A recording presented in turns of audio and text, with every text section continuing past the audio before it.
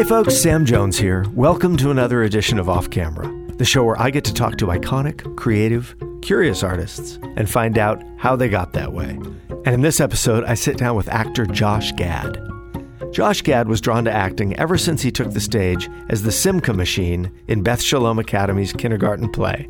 On stage, Josh felt euphoria, but at home, he struggled with his parents' divorce. Luckily, he found an escape through watching and performing in theater. Josh vividly remembers the first time he saw a professional play while sitting in the nosebleeds and watching breathlessly. As he tells it, what finally took me over the edge was going to New York City and seeing Topol in Fiddler on the Roof. I was sold. I've got to do this. In addition to his dream of performing, Josh had an innate talent for making people laugh. Humor was how he eased his mother's pain after divorce, and it also helped him diffuse social tension. Josh explains, one time a kid called me fat in front of a group of people, and instead of kowtowing, I started reciting a monologue from My Cousin Vinny, to the point where the guy was like, "What is happening right now?" Everybody was laughing at him, and I turned it into an opportunity to take the weapon out of his hands and make it my own. For college, Josh went to conservatory at Carnegie Mellon, but getting work after graduation wasn't easy. The cycle of auditioning and rejection was depressing, especially when his agents sent him on auditions against the likes of Nick Lachey. Josh says, "Had my agents ever seen my headshot?" After a couple of years, he almost quit, but he finally got his big break as the lead in the Broadway show, the 25th annual Putnam County Spelling Bee. In the years since, Josh has done work in a wide range of projects on stage and on screen, including The Daily Show, The Book of Mormon, The Comedians, and of course as Olaf in Frozen and Frozen 2. Josh joins off camera to talk about the way voice acting taps into his childhood, about the worst night he's ever had on stage, and about missing his calling as an opera singer. So pull up a chair and listen in.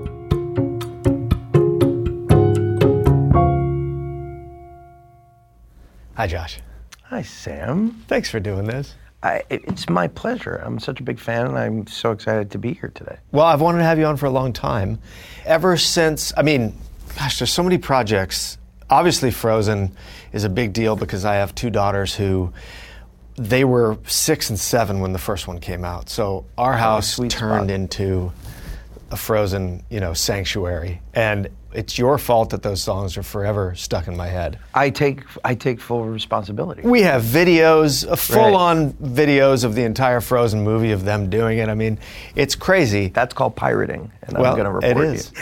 You. I also have two daughters, so I experienced it, and it's amazing to see how it affects sisters, right? How sisters perceive that movie, and it speaks to them in a way that I think is so uniquely different than Well, and I have a else. redhead as one of them. So the only difference between you and I in our experiences of that is I was not one of the main characters in the movie. Yet. Well, I tried to sell that for a while. Well, who did you claim to be? Olaf. Let's hear your Olaf. I want to hear it. In summer! Okay, that just sounds like an angry rabbi. No, I thought that was pretty good. Just really doesn't like Give weather me your changes. best in summer. In summer! All right, fine. But that's why they didn't believe it either. No, but let me ask you a question. Anything. Why do you think your voice translates so well to an animated character? Because I do think, even talking to you now, that there's a certain joy and an innocence. And I wondered if you ever thought about that. Like, is it acting? Is it a combination of... It's so funny because throughout college, and I went to conservatory and just growing up, I've always hated my voice. I feel like my voice is so high. Anytime someone does an impersonation of me, it sounds like they're doing Kermit the fucking Frog on helium. And I'm like, God, that's how people hear me. And so I'm the worst person to ask about why my voice is effective, because I want to trade it in for Ian McKellen's voice. If I could walk around and talk like this all the time, I feel like people would look at me differently. They would respect me. They'd honor me. And yet I got this. Right. But what I think works so nicely for Olaf is because of my register and because of the way my pitch kind of sits in that very strange spot. It does add to that sense of wonderment. Right, that sense of naivete that Olaf needs, that imbues that character the page and then on the screen. And when we started playing around, the very first scene that we ever played with was that introduction to Olaf in the first movie. And that entire scene, as it was recorded on that first day, is what you see in the movie. And it was very interesting because that was supposed to be like a test ground. That was right. And it was sort of like this thing where it started kind of in my register, and then we went higher, and then we went, lower, and then it sort of found that sweet spot, like right here. And it had this sense of like, oh my goodness, like the world is so big, and the world is, and then once we hit into that, and it was, I think that key word was childlike wonderment. Yeah. And it was just one of those things, it's like, that's what it wants to be. I remember the first time I heard my voice, when one of the kids on the block got a tape recorder and we made a fake radio show, and we listened back to it, and I thought I was pretty cool, and then I heard my voice, and I felt like such, like you did, like a small, insignificant kid with a high voice that hadn't changed. And I do think that that's an interesting concept to think about, how we take things that maybe cause us shame as children and then discover how they're... Jesus, I didn't say I was ashamed by my voice. I was like getting so dark. Tell us, when did you first realize you were suicidal? The first time you heard your own voice come out of your mouth. Were you a child? I definitely have come to terms with the strangeness of my voice. I would love at some point if my voice just kind of went down one register. I'd be very satisfied. After Frozen 4. But I do feel like whether it's Olaf or whether it's Arnold Cunningham in Book of Mormon, it's that strange sort of affectation that my voice has definitely been a key part of the things that have translated really well that I've been a part of. Yeah. Is voice acting easy money, or is it every bit as hard as live action acting in terms of the work you have to do? Right. It's easy money. No, it is, what I do think it is it's an incredible opportunity to tap into your imagination in a way that I only really experienced as a kid playing with toys. I would get these toys like the Star Wars toys, and I would bring them to life, and I would imagine all of these things. Would you do the voices? I would do all the voices. Cobra Commander, coming out. All of them. Skeletor. Like every single thing that I was playing with, I would bring to life. And that sense of non-judgmental playfulness as a child, which I now see in my own daughters, is something that really, sadly goes away, right? Around, it does. 13. And that sort of thing that you lose as a kid, suddenly, when you're in a recording studio, you tap right back into that. And it's like being a kid again. It's just so fun. I remember 93 going to the movies and seeing Robin Williams as the genie in Aladdin and being like, I want to do that one day. And the reason I think it was so effective and so iconic to this day is because it really allowed us to see the true brilliance and the true absolute force of nature that was Robin. And I think that animation really affords us that opportunity as performers. Is you don't have these tools, you don't have your hands, you don't have your body, you don't have your face, you don't have any sort of emotional relay other than the timbre of your voice. So that forces you to really be imaginative. And in that sense, it's really cool. Well, it makes me wonder, when you describe that situation with Aladdin, were you singing, and did you love to sing when you were a little kid? Yeah. Really? Yeah. When did you discover you could sing? I was in a show at my elementary school, Beth Shalom Academy, which is clearly a Catholic school. And I remember, a true story, the rabbi embezzled money from that school. And I was forced to leave that school when I was in third grade. But so it's not only the Catholics that take advantage of it. No, it's not. No, absolutely not. And Rabbi Malofsky. I mean, it almost has like a sinister quality to the name. But I remember the first show that I did was... He's watching right now from prison. He is. This is like his favorite show. Josh is on the... I remember what I did to his class. But I remember I was in a show in kindergarten.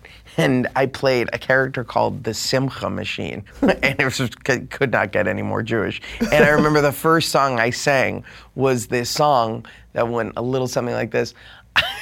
It's insane. I'm the Simcha Machine, I run loose in the city, and nothing can stop me. My songs are so witty. And I just remember, even at the time, being like, this is the stupidest thing anyone's ever had to sing in their lives.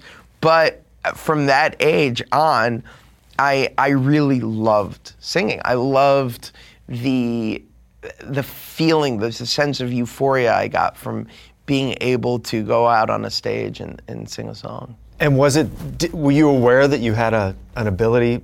Like, did you look at the other kids? And like, I was. I knew I could carry a tune. What was really interesting is that I went to a singing teacher by the name of Jean Putnam. And Jean Putnam heard me sing and was like, I'm gonna make you an opera singer. And she had this vision. So at 7 years old, I was learning Italian arias. Really? And and it's why my voice is sort of like this weird shit show of like operatic and nasal and just a crazy fusion of all these things, because I was like, it was these forces of nature at work. Did you want to be an opera singer? No, fuck no. No, I actually went to school with Josh Groban. You did? Yes, and I've always threatened him that I'm coming after him. Wait, you went to elementary school with him? No, I went to Carnegie Mellon with him, college. I was going to say, why didn't he sing the Simcha witty, Machine. the Simcha Machine? No, he's not Jewish enough. But yeah, so I trained singing like Con te partirò. Like those are the kinds of songs that I would sing as a kid. Right. But I loved, my dream was always to be on Broadway. Like that was what I really wanted to. Oh yeah. It started at an early age. The sort of cliche story. My parents got divorced. Wanted to. How old were you when your parents got divorced? It's none of your fucking business. I was 6. I was 6, and it left a big impression on me. It did. Yes, I guess as it always does, especially at such a young age. And my objective was to just make my mom laugh and to just like ease her pain. So you felt like you had to caretake your mom a little bit. I did. I felt like that. I felt the burden on my shoulders that I saw she was really sad and really unhappy. But I remember feeling like, okay, I have this gift to make people laugh. I should use this to ease her pain. And my mom, conversely, one of the ways that she tried to diffuse my pain is turning into a Barbara Walters special, and I don't like it. She would take me to see theater. And I remember the first 5 shows I ever saw. So the first show that I can remember seeing was Kathy Rigby in Peter Pan. And wasn't she an ice skater? Yeah. And then it was Sandy Duncan and Kathy Rigby. And I remember being like, oh my God. And then I saw the first national tour of Phantom of the Opera at the Broward Center for Performing Arts. And I remember the chandelier, that whole effect. Even as a little kid, we were sitting in the nosebleeds. And I just remember and then the real one that kind of took me over the edge was I went to New York City and I saw Topol in Fiddler on the Roof. Oh yeah. And I was like, sold. I I gotta do this. So were you single-minded? Yeah. You just knew what you wanted to do. I knew what I wanted to do, and I also knew I wasn't very good at much else, and so I wasn't left with much of an alternative. My math teachers would call my mother up and be like, your son's an idiot. Your son is just a shithead. He has a shithead brain. Really? Well, not in those words, because my mom would have had a lawsuit, but they pretty much, I was never good at math. But it's very interesting to me how like the school system basically forces every child to be on the same level as every other child, right? Right. Doesn't really promote like a kid like me who knows he wants to be an artist. It's more of like the focus has to be on these linear things. And that was hard because I did struggle with school. And then I was just going through divorce and everything else. I was just a terrible student. But my mom, again, knew that I had this thing that I loved. And so she put me in like a children's theater called the Hollywood Playhouse. So it was definitely something where I put all my cards on the table. Yeah. So this is it.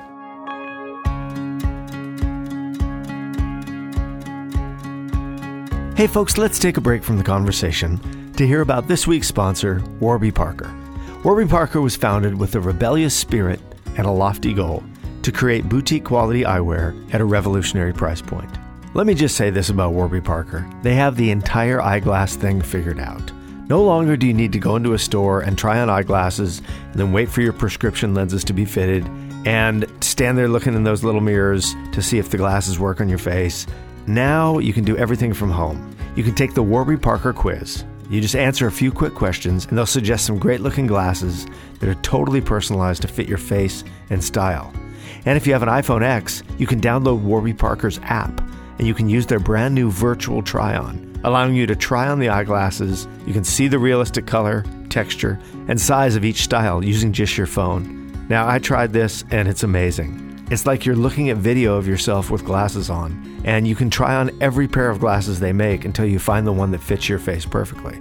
Glasses start at only $95, including prescription lenses, and the lenses include anti-glare and anti-scratch coatings, and blue light filtering lenses are also now available. They also have sunglasses also starting at $95, including polarized lenses. And also, for every pair of glasses sold, Warby Parker distributes a pair of glasses to someone in need. So you've got to try this app, and you have to try their free home try-on program. This is amazing. You can order 5 pairs of glasses, and you can try them on for 5 days. There's no obligation to buy. They just show up, and they include a prepaid return shipping label. So just head to warbyparker.com/offcamera to order your free home try-on, and you can take the quiz to find a pair that's perfect for you today. That's warbyparker.com/offcamera. And now back to the show.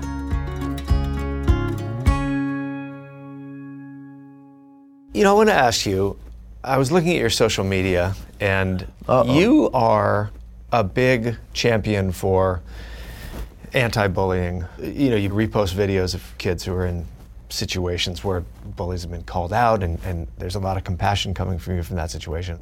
And I'm assuming, seeing all of the ways that you're sort of tuned into that situation, that you probably had a pretty tough time in school yourself. You know what's interesting? What's that? I didn't. You didn't? I didn't. I realized early on I was the absolute poster boy for bullying because I struggled with, being overweight from a very early age. But I also discovered that comedy was a weapon that I was able to employ. How did you discover that? Like, what's an early example of that? An early example is I remember one time a kid calling me fat in front of like a group of people, and instead of like kowtowing and giving him like the opportunity to sort of, leave, I started reciting that monologue from My Cousin Vinny, where he walks into the bar and he sees the guy in the arm sling, and I just like literally started reciting it to the point that the guy's like, what the fuck is happening right now?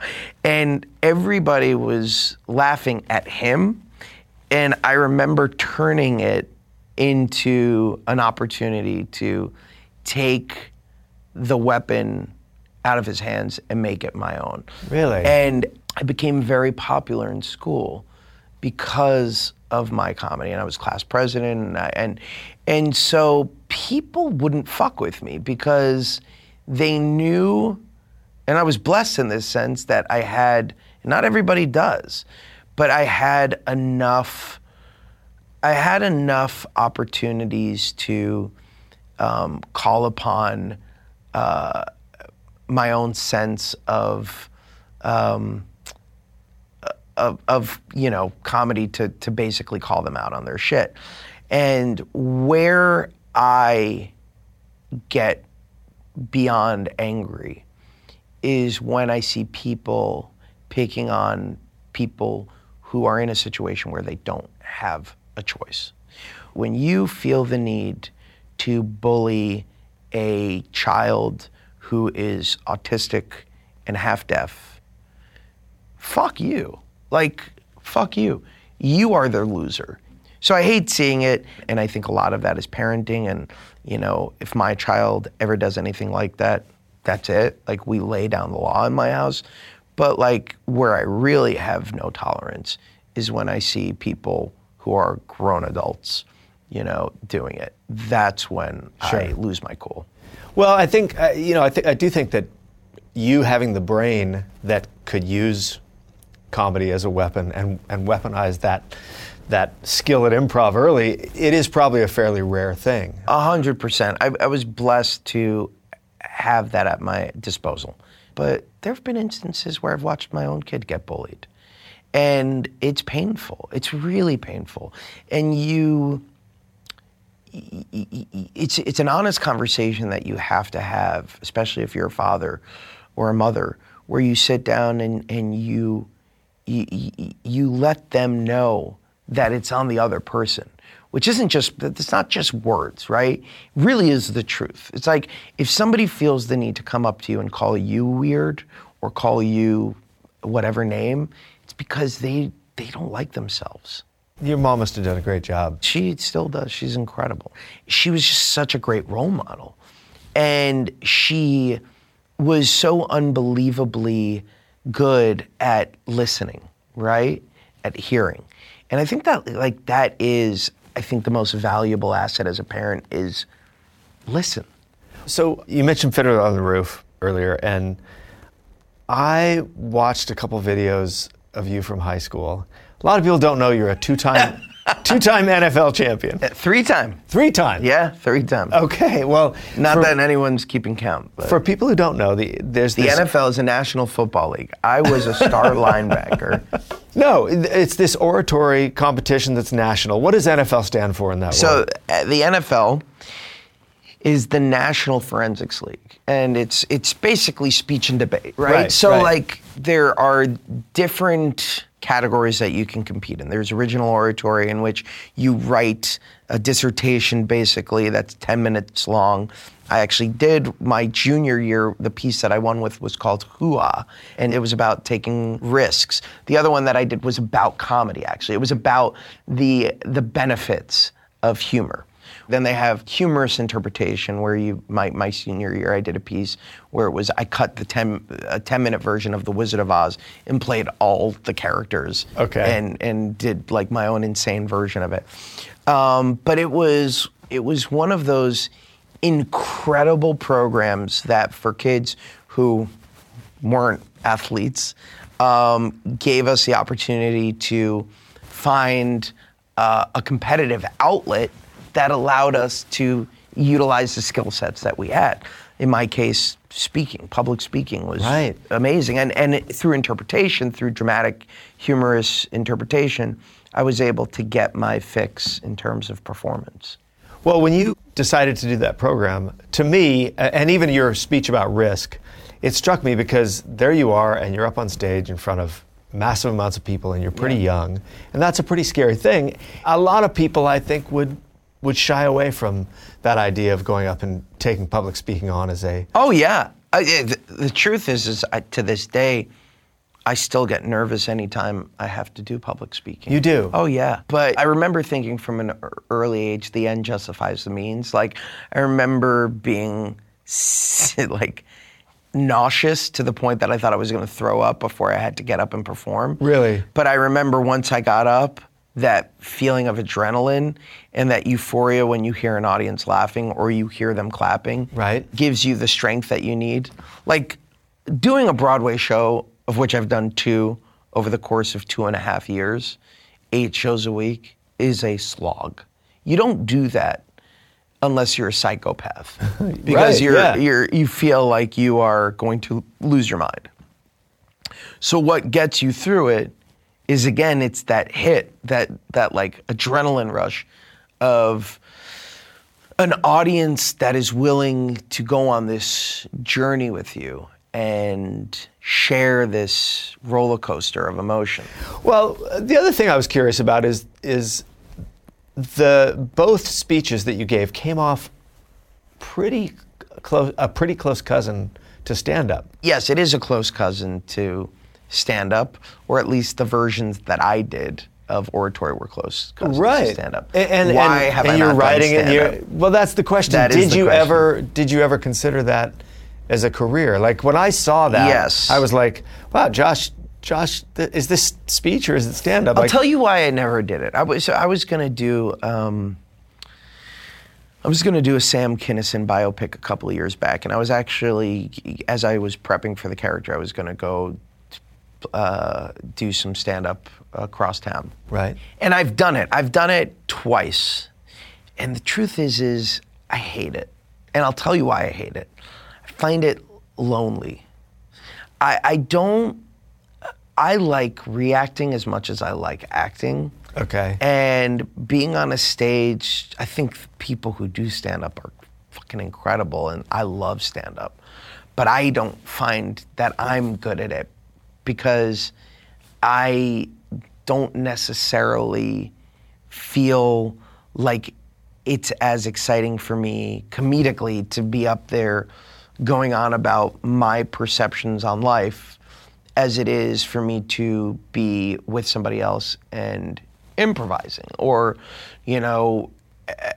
having a banter back and forth. That is more exciting to me. So you were focused on Broadway the whole time? I was focused on acting. Like, I was focused on, no, that is not true. My biggest obsession, my biggest dream was to be on Saturday Night Live. Oh, it was? That was my end game. I don't know how in my feeble brain thought that going to a conservatory that primarily specializes in Shakespeare and classical plays was going to get me on Saturday Night Live. I don't know where the synapses missed at the time in my head, but for whatever reason, I had this plan. I was going to go to Carnegie Mellon. I was going to get out, and I was going to somehow magically get on SNL. And when I graduated, I did a tape. And I sent it in. And was it the classic, 3 impersonations? Yes. Okay. So I did a Phil Hoffman impression. I did a Rush Limbaugh impression. I did a Jeff Goldblum impression. And which one was the strongest? I really like my Limbaugh. I really like my Philip Seymour Hoffman. Sadly, there's not much use for it anymore, but it's heartbreaking. But for my Phil Hoffman, I did this thing where I went into it, and he was doing a monologue as Truman Capote, but instead he was doing dialogue from Mission Impossible 3. So he was there. There's that great monologue. It was meta. It was very meta. So he's like, "You have a wife, Ethan, or girlfriend. I'm gonna hurt her. I'm gonna hurt you in front of her." And then instead, he's like, this isn't working for me. I want to try it again, different. "You have a wife, Ethan, or a girlfriend. I'm gonna hurt her." And I just went into straight Truman Capote doing Mission Impossible 3. And it was this is an insane video. And when you made this, are you thinking like, I'm in? No, I'm thinking I just want to get in the door. Yeah. I just want to audition for Lauren. 3 years of sending in videos, nada, zilch. Really? And You never even got an audition? Never got an audition. And I was really just lost because I had this one plan and it did not come to fruition. And I was going to quit acting, actually. And I was just like, I'd done like an episode of ER and like a couple of little things, but I just was like, this isn't working. So you were lost. So I was lost. I graduated 03. Okay. So this is like 03, 04, going into 05. Wait, sorry, take me back a minute. So when you're post-college and you're trying to get work, are you just going on auditions and just not getting them and sort of having to sit there? And it was also just like crazy because my agents at the time, with one exception, this woman, Hannah Roth, were fucking terrible. They sent me to an audition once where I get there and I look down to the role that I'm gonna play, and I look over to the other person that's auditioning for it, and it's Nick Lachey, and I'm like, have my agents looked at my headshot? Do they know what I look like? What's happening? So I was just miserable, and so I call my mom, I say I'm gonna go to law school. Both my brothers went to law school, both of them got their degrees, and I'm thinking my Jewish mother's gonna be thrilled. She starts crying. She says, I'm so disappointed in you. You spent 15 years dreaming of doing this and only less than 3 years trying to live out that dream. Shame on you. I was like, God, you bitch. You awful bitch. But it was true. And about a week later, I got a call. For the better part of 6 months, I kept getting these calls from friends who were going down to New York City, and they were going to see a show on Broadway called the 25th Annual Putnam County Spelling Bee. They all kept calling me, and the message was the same. There's this show. There's this lead character. His name is William Barfay. There's this brilliant actor, Dan Fogler, who's playing him. He just won a Tony for playing this role. Josh, you have to go in for this the second he leaves, because you are the only human being on earth who can play this role. I was like, oh, wow. So I had been trying to be seen for it. A couple of months before this all happens, I get a call that they want to see me, and in LA. I go in, I audition, it goes great.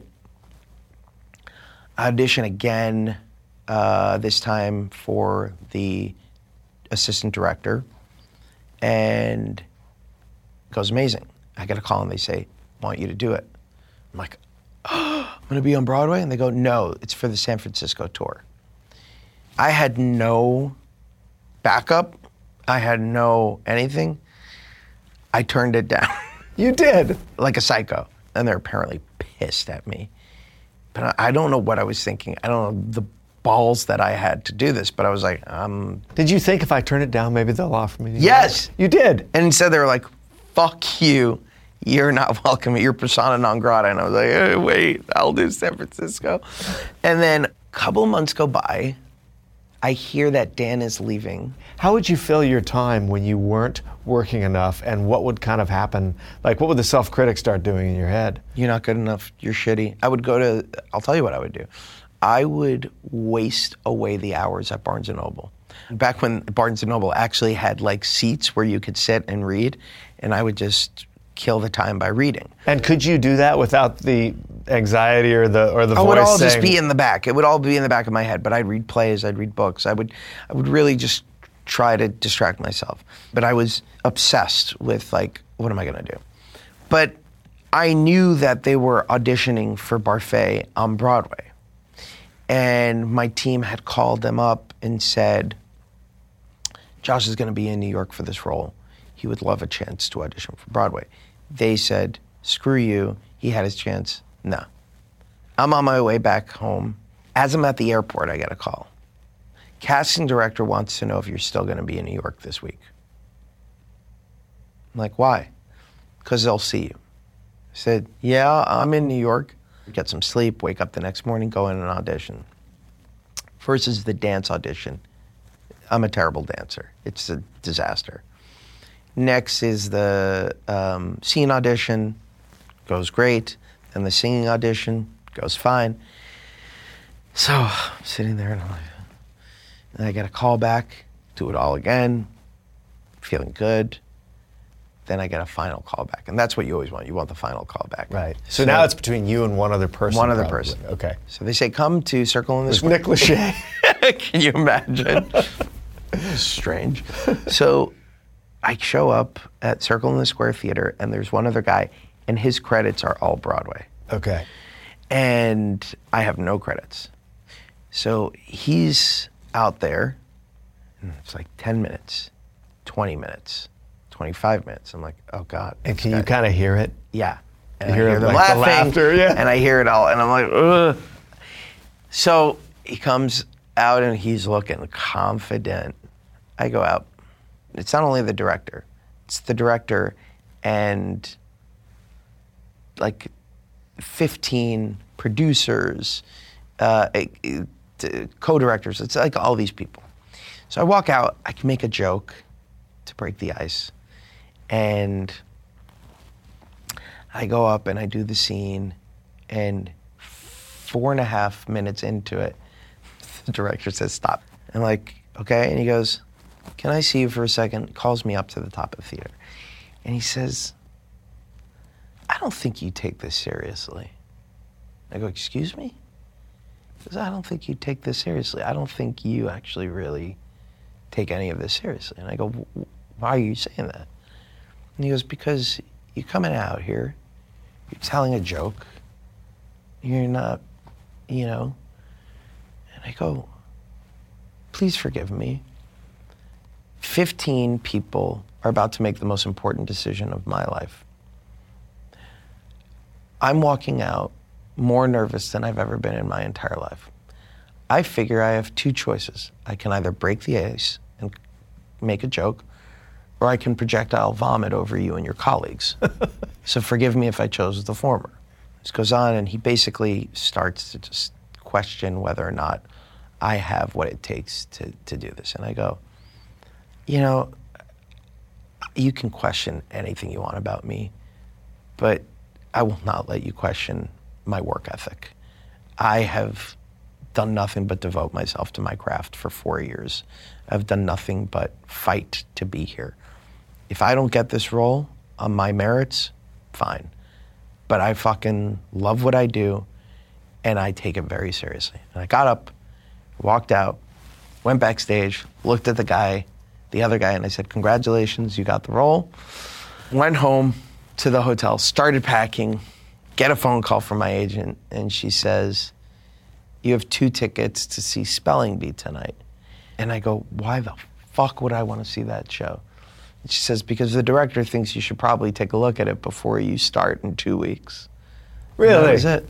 So that was the big break. So that was the big That was break. the moment for you. Yeah. Had you let your Saturday Night Live dream die at that point? At that point, I think I forgot about it. It wouldn't come up again for another 2 years. When I left Spelling Bee, I started up with the Groundlings, did about 2 years and realized I hate this. I just thought it was too corporate, and at that point it just was like, I was like, I don't. And then you got The Daily Show, right? And then I got The Daily Show. And did that sort of, you know, because it's funny, I was looking at, when you did Angry Birds, that cast is almost entirely post-SNL actors. Sudeikis. Hader. Bill Hader. Maya Rudolph. Yeah. Yeah. And they're all friends. I love them all. But does it ever feel like a box you never got to check or like? Totally. But it's funny because I got the call to audition for SNL when I got The Daily Show. I got the call and I was like, no, thank you.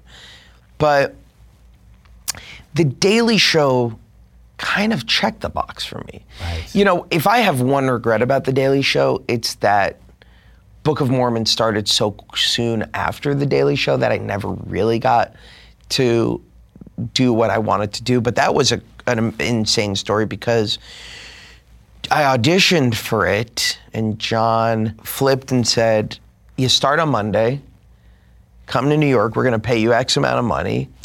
I tell my wife what they're gonna pay me and she's like, oh, we can't move to New York on that. And I'm like, we can't we? She's like, no. And I go, yeah. So you're in LA at this point? I'm in LA. Okay. And I call them up and I say, I am so sorry. This is probably gonna be the most heartbreaking decision I ever have to make, but I'm gonna have to turn you guys down. I can't do it. John, who I fucking live for, and I think is one of the greatest geniuses of all time, has the graciousness to say to me, no worries. We'll make you a roving correspondent. Come in like Larry Wilmore, and you'll do whenever you can. Would that work for you? And I go, that would 100% be amazing. I will sign up today. And then within 6 months, Mormon basically starts to happen. Right. And so then I tell John, so good news, bad news. Good news is finally moving to New York. Bad news is to do a Broadway show. But I'm so proud of the pieces that I got to do while I was there. And it did, it checked the box for me of the SNL itch. It really did.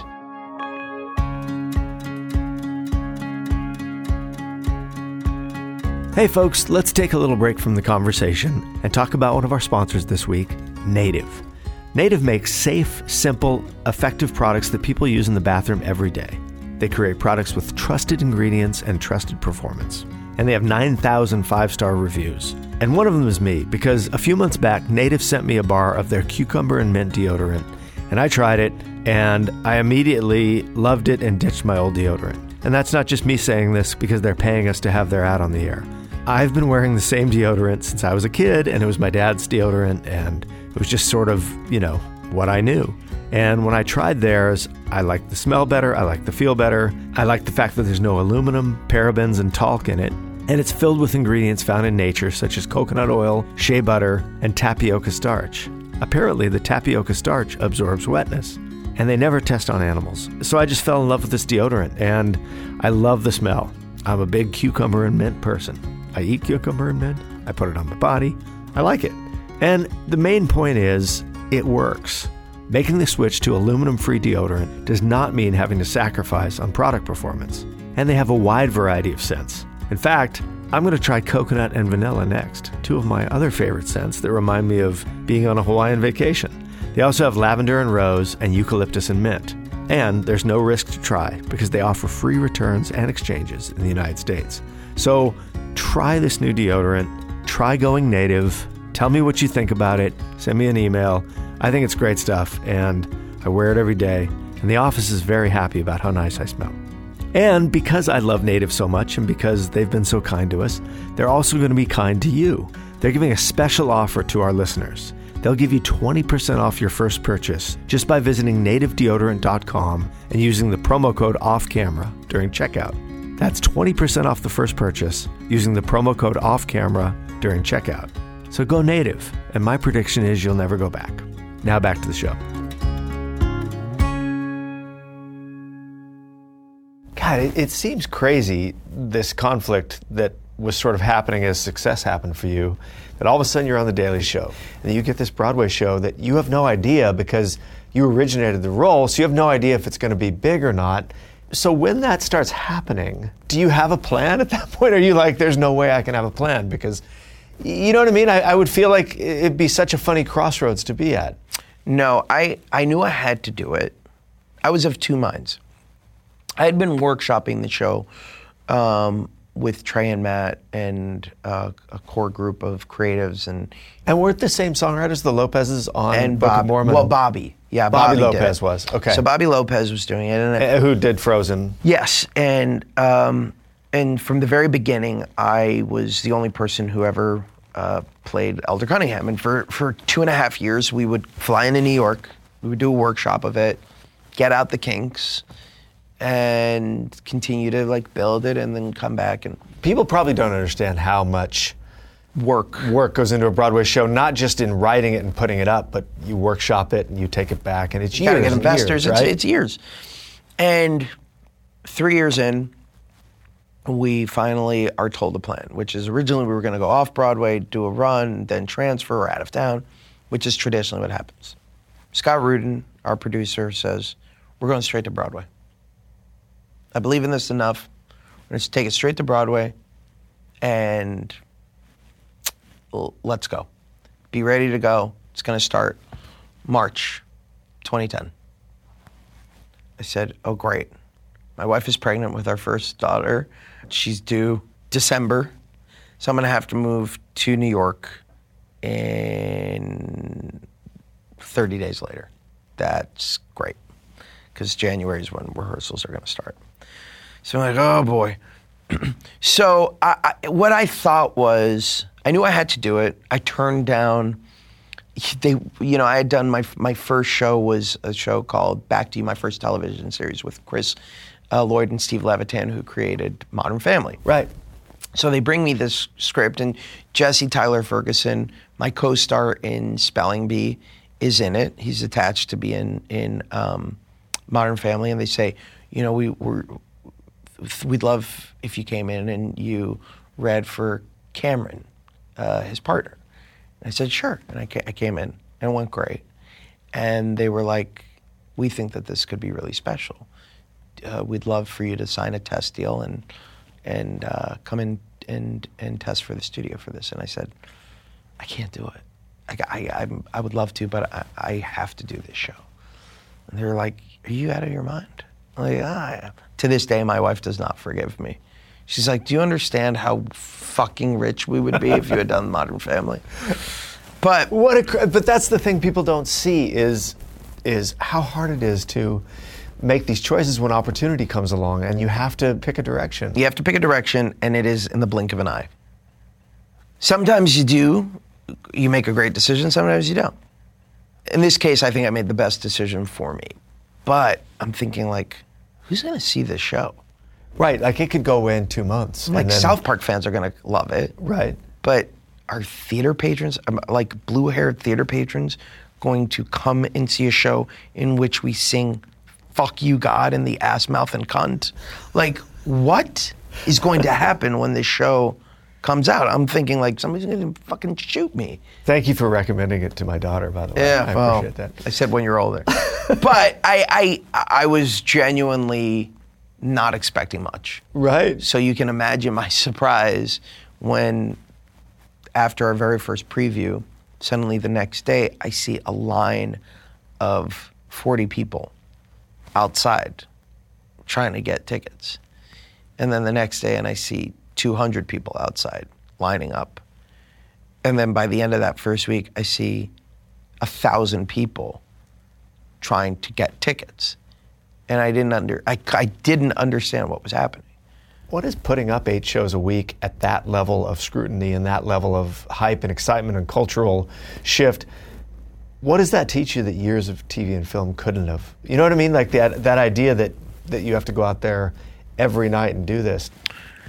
You act on TV and film. You become an actor on stage. Tell me the difference.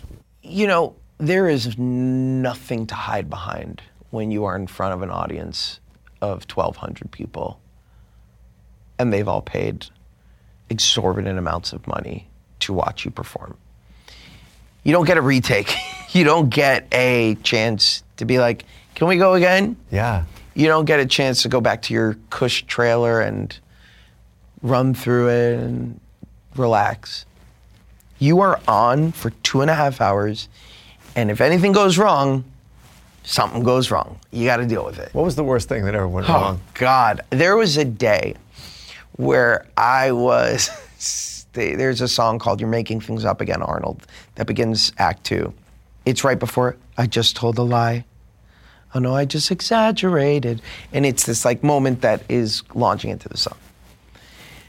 There was somebody in the audience who was pissing me off so much. Somebody from Entourage. I'm not gonna name names. I was really distracted. And that's on me. Like I should have known better.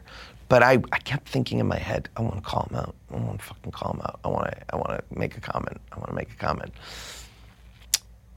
And I'm having that internal conversation, and suddenly I hear the cue to the song.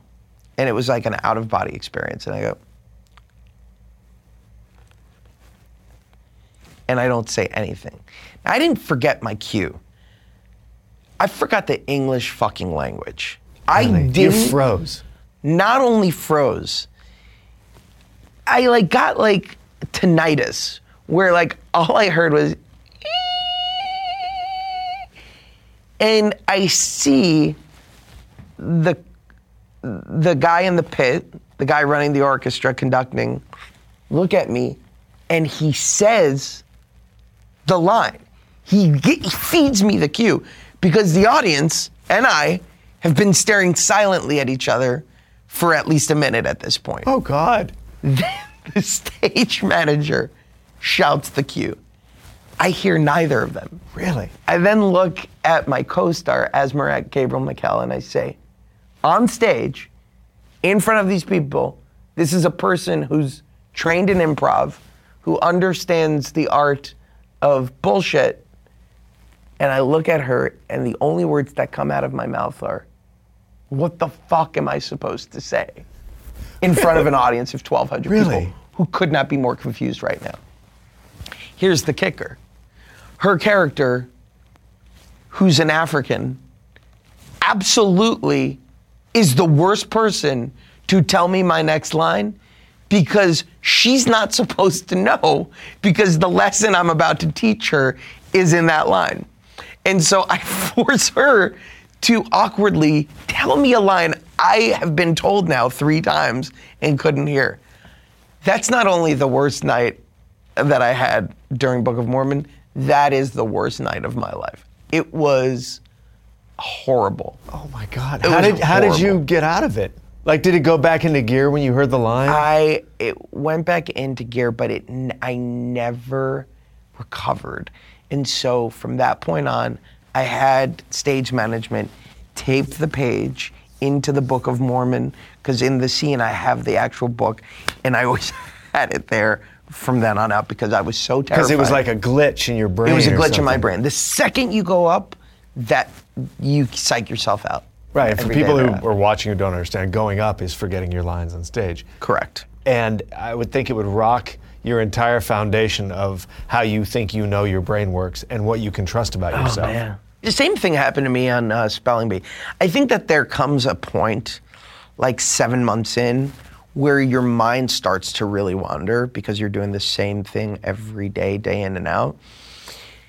And you just start to psych yourself out. Right. The Spelling Bee was terrible because I forgot how to spell the word that won the entire tournament.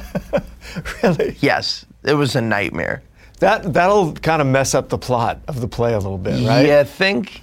Yeah, that was a disaster. When the curtain went down on that terrible night, what was the reaction from the cast and everything? Laughing so hard. I mean, on the floor. On the floor.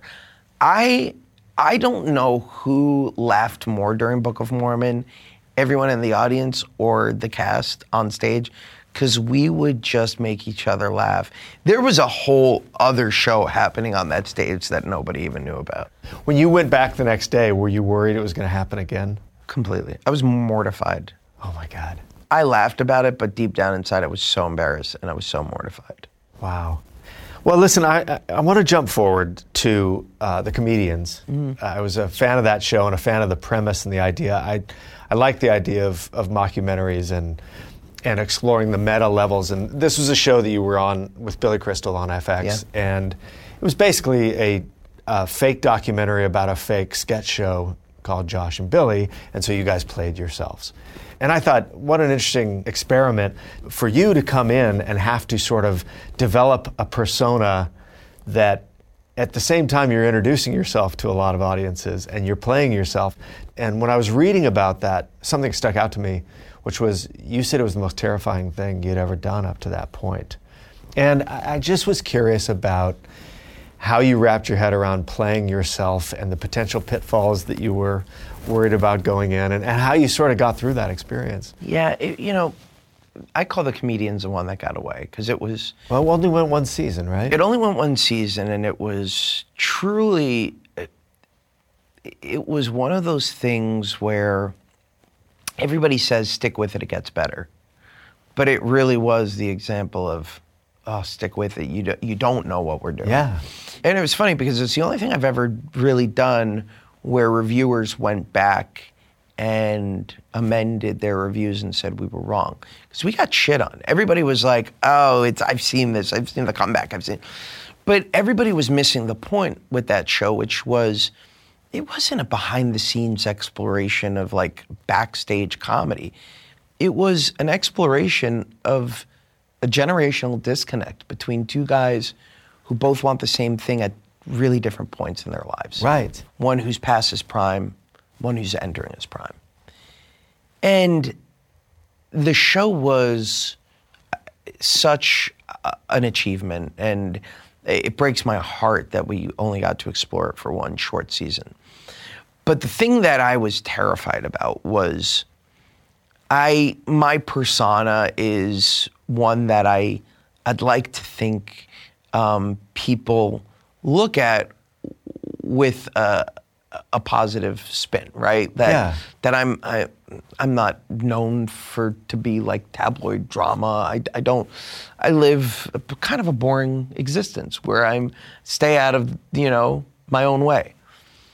But the version of myself that I was portraying on that show was a complete fuck up. The guy was, just pothead and just absolutely like always putting his foot in his mouth and doing shit that was just like, why are you doing this? And Billy was playing it closer to Billy.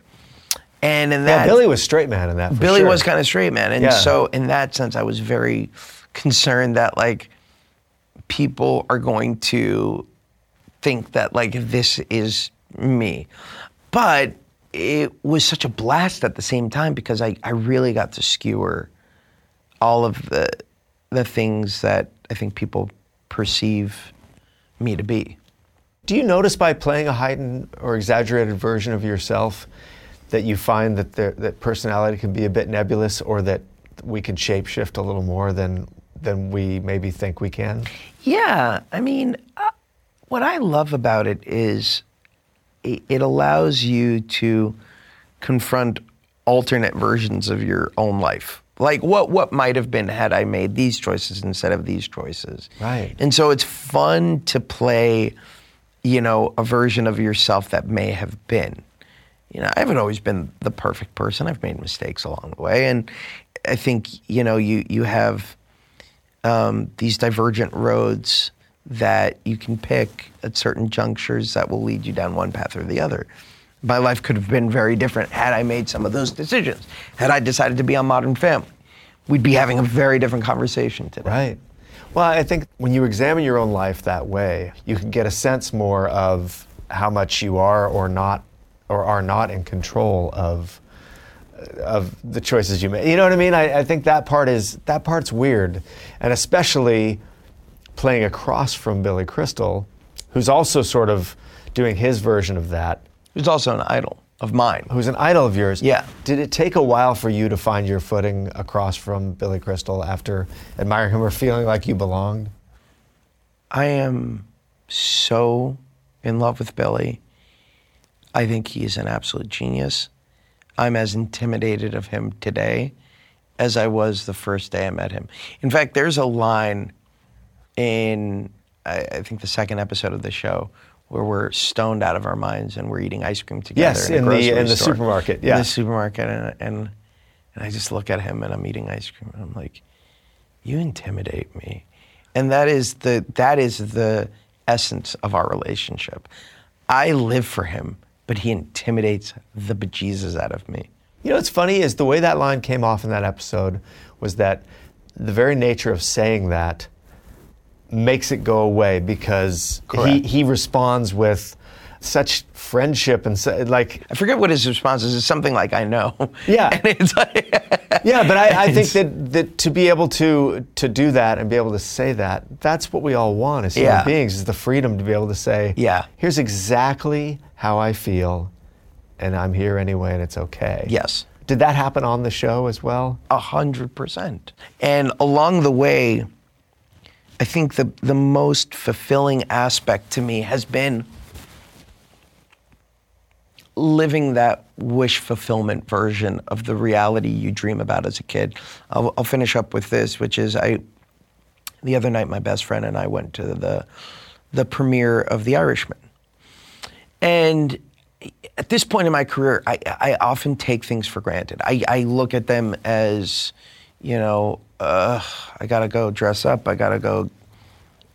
I have to go out tonight and do this thing, and it's because we're dads and we're tired. So, yeah, and it's like a thing. I don't want to do it. But I call my friend up and I go, I remember watching Goodfellas as kids. You and me in my house on video, getting it out of Blockbuster, and being like, man, how cool would it be to be a part of something like that? These are our idols. And you go, and I'm there in the presence of Martin Scorsese, of De Niro, of Pacino, of Pesci, of Keitel, of titans of my industry. And I look at him and I'm like, we did it. We did it. And I think that is the thing that never ceases to amaze me, is that I am so blessed enough to just have a seat at the table. I know that the opportunity I've been given is not one to waste. Yeah, well, your career is fascinating because I can't say with any certainty based on what you've done so far what you're going to do next. Yeah. And you've entertained me on very adult levels like Book of Mormon, the comedians, and you entertain my children on very childish levels that really annoy me. So touche. I think that what you do is fascinating. Your talent is incredible, and I really look forward to what you do in the future. Thank you so much. Thanks for sharing. This was a blast. Yeah, thank you. Thank you.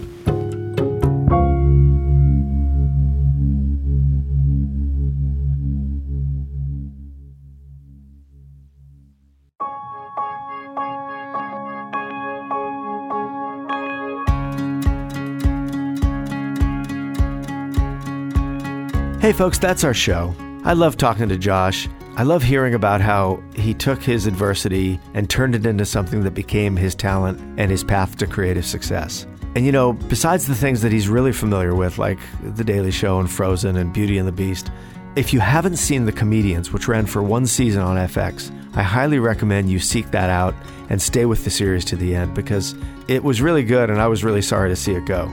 So check that out. Or you can head down to your local multiplex right now and hear him as the voice of Olaf in Frozen 2, which I'm sure will be running for many, many months because I'm sure it'll be a runaway success. Speaking of runaway successes, have you been to the Off-Camera website lately? If you haven't, I highly recommend you check us out because beyond this podcast, Off-Camera is a whole ecosystem of entertainment for your ears and eyes and brain. Basically, we are a television show, a podcast, and a magazine. So if you haven't subscribed to this podcast yet, take a minute and do it so you never miss another episode delivered directly to your feed. Also, when you're there, leave us a rating and a review so that other people can find us. And if you haven't yet seen us on television, you can tune in every week to DirecTV's Audience Network, Channel 239. We air multiple times a week with first-run shows on Mondays and Wednesday nights. And if you don't have DirecTV, you can also find us through our television subscription service, through offcamera.com. For $4.99 a month, you can have access to over 200 episodes to watch on any device you like, as many times as you like. It's a great way to support the show and to take a deep dive into what we're doing here in Off Camera. So if you haven't checked all that out, please do. You can also find us on social media. We are Off Camera Show at Facebook, Instagram, and Twitter. And I am Sam Jones at Twitter and Sam Jones Pictures on Instagram. And if you go to our Instagram site, you can see a lot of behind-the-scenes photos and portraits of all the guests that we've had on the show. For instance, if you go there right now, you can see the behind-the-scenes pictures of how we made Josh Gad look like he was standing in the middle of a snowstorm. And you'll see it was courtesy our fantastic editor, Nathan Shields, and our graphic designer, Michaela Galvin, who double as special effects snow creators. Well, you'll have to check out the Instagram to see the whole story. But anyway, subscribe to that. And social media is also a great way to give us guest suggestions, ask for advice, or to just tell people about the show. So take a minute if you love what we're doing and tell your friends. You can also send me an email. I'm sam@offcamera.com. And I love hearing what listeners are doing. And yes, I'm always up to give some bad advice or just listening to whatever's on your mind. But honestly, I feel so lucky to be able to do this show and to be a part of a creative community that shares in these stories. So I appreciate anyone who takes the time to write in. I want to thank everybody that works on the show each week. Nathan Shields, Crawford Shippey, Michaela Galvin, Sasha Snow, Kara Johnson. Couldn't do the show without those fine folks. And we are hard at work, as you hear this, on the next episode. So stay with us each week. We'll keep making the show, and we'll see you next time off camera.